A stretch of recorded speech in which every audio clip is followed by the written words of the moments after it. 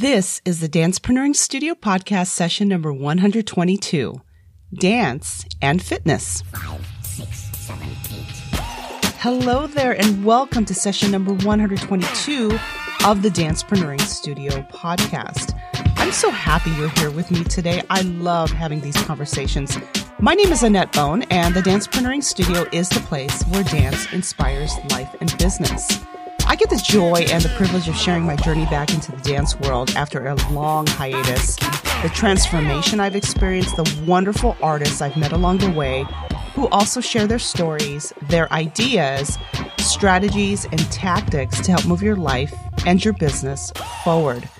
I'm going to answer 2 questions that I got recently regarding my dance journey. I thought it would be interesting to go back a little bit and talk about these things. And we're going to go right into it because I wanted this to be a little bit longer with the normal segments that I have. If you've been listening, you know that they are the Freestyle Flow segment, the Dancer's Dialect, Step to Success, and then the feature presentation. However, due to technical difficulties and being gone for a little bit this past week at a business conference, you are getting 2 questions that I thought would be really interesting actually to address because my perspectives have changed on them throughout the years and the different things I've experienced. So let's get into 2 questions on dance and fitness. Thank you again for joining me. Some people sing in the rain, others dance in the rain. I say, why wait for the rain to dance? I'm Alex Cespedes from the Project Book Podcast, and you're listening to the Dancepreneuring Studio with my good friend, Annette Bone. Now that you're warmed up, get ready to go full out with our feature presentation.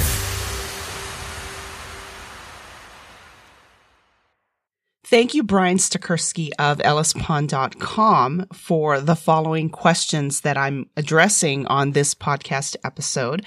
I had the pleasure of meeting Brian and his wife at this business conference I was at this past week. And he asked these 2 questions based on an unexpected blessing. As with any event, and a lot of the events that I've worked at, things are fluid and things can change in an instant. And that's what happened. I got asked to speak on stage and give a moment of inspiration before I introduced the speaker. I was very honored for this opportunity. And I got to share a little bit of my dance journey these past couple of years and the transformation I've experienced as I talk about on this podcast. So he asked me these 2 questions. The first one is, what sparked the move toward fitness? The word fitness means different things to different people, and it certainly has taken on new meanings for me as I've gone along this journey. I thought it would be appropriate to start with defining fitness based on American Heritage Dictionary's definition of it as follows. As a noun, it is the state or condition of being fit, suitability, or appropriateness. It also refers to good health or physical condition, especially as the result of exercise and proper nutrition. As it relates to biology, it is the extent to which an organism is adapted to or able to produce offspring in a particular environment. Fitness is an interesting word to me because fitness can mean the ability just to move around, to have all your facilities working the way that they're designed to on a daily basis, because there's so many people out there that deal with pain and health issues. So for them, fitness can mean being able to function normally without pain. And that is huge. Fitness can also mean mastering certain, I don't want to use the word tricks though, but for things like in certain sports, or when I think about Cirque du Soleil, there's a level of fitness that needs to be attained in order to properly execute the things that are required of that sport or that art, like with dance too. But for me, the biggest thing with fitness that sparked, well, first of all, the question about it being what sparked, well, was being tired of letting myself go the last 20 years before I got back into dance, the emotional turmoil I was experiencing because I let my body go, because I let go of the thing that brought me so much joy, which is dance, and all the things that came with that. So what sparked it was I was tired. I was tired of looking at myself in the mirror and seeing what I was seeing, and going up a flight of stairs thinking, I am not supposed to be huffing and puffing with these short amount of stairs, and then also having trouble sleeping and all the health challenges that were starting to manifest as a result of ignoring a very important component of taking care of yourself. So that's what sparked it initially for me. And what changed in my different phases of going with this is changing the internal perspective, the internal mindset, and the self-talk and all the things that go on inside. Changing those things was huge in overcoming a lot of the things that I've conquered so far. And I'm not done. I think of fitness as a lifelong journey, and it changes. And as you attain and what I'm finding as you attain different states of fitness, you need to adapt and challenge yourself. And that is definitely where I'm at this moment. So yes. Tired of being defeated, tired of beating myself up, tired, that word.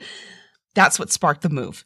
The next questions I got were, what kind of dance did you do growing up? And what attracts you to dance as a fitness medium? It isn't the fitness aspect that attracts me to dance. It's the other stuff. It's the artistic exploration. It's the creativity. It's the digging deeper in different concepts. It is learning the story, behind the technical aspects, behind the kinesiology aspects. It's all of the stuff that I get to talk about on this podcast, which is very exciting for me, as you can tell. And I feel that the fitness aspect is a serendipity, and it is also critical in doing certain things that your body is required to do. I feel it is all encompassing, and I love every aspect of it. So the question about what kind of dance I did growing up, I started hula and Tahitian when I was about 8 years old in Texas, of all places. I believe I was introduced to it connecting with a group of military families who are also of the Chamorro background, my dad's cultural background. And I remember really learning how to dance hula and Tahitian. I stopped doing it. I don't know why. I think it was because we moved, which was interesting because we moved to Hawaii after that. And so you would think I would continue the hula Tahitian tradition, but I didn't. I actually got into ice skating and roller skating, and I loved that. I didn't take my first technical class in terms of ballet and jazz until I was 14 on Guam. And at that time, there were not a lot of opportunities to train. I always talk about that you do what you can with what you have. And so I took advantage of every opportunity I had to dance, even if my resources were limited.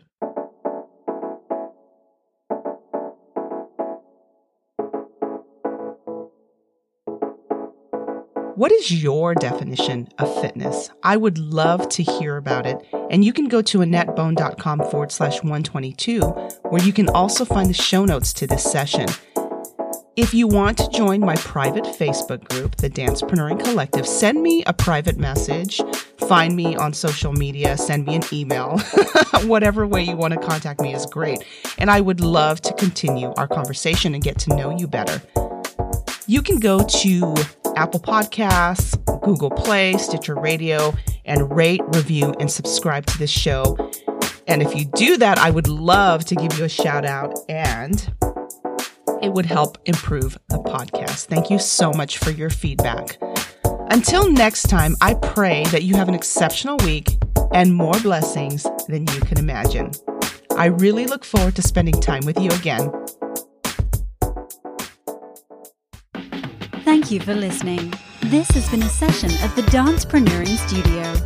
Find the archives of this show at AnnetteBone.com/podcast or on iTunes. Contact Annette at AnnetteBone.com. This podcast copyright by AnnetteBone.com and dancepreneuring.com. All rights reserved. The Dancepreneuring Studio is the place where dance inspires life and business.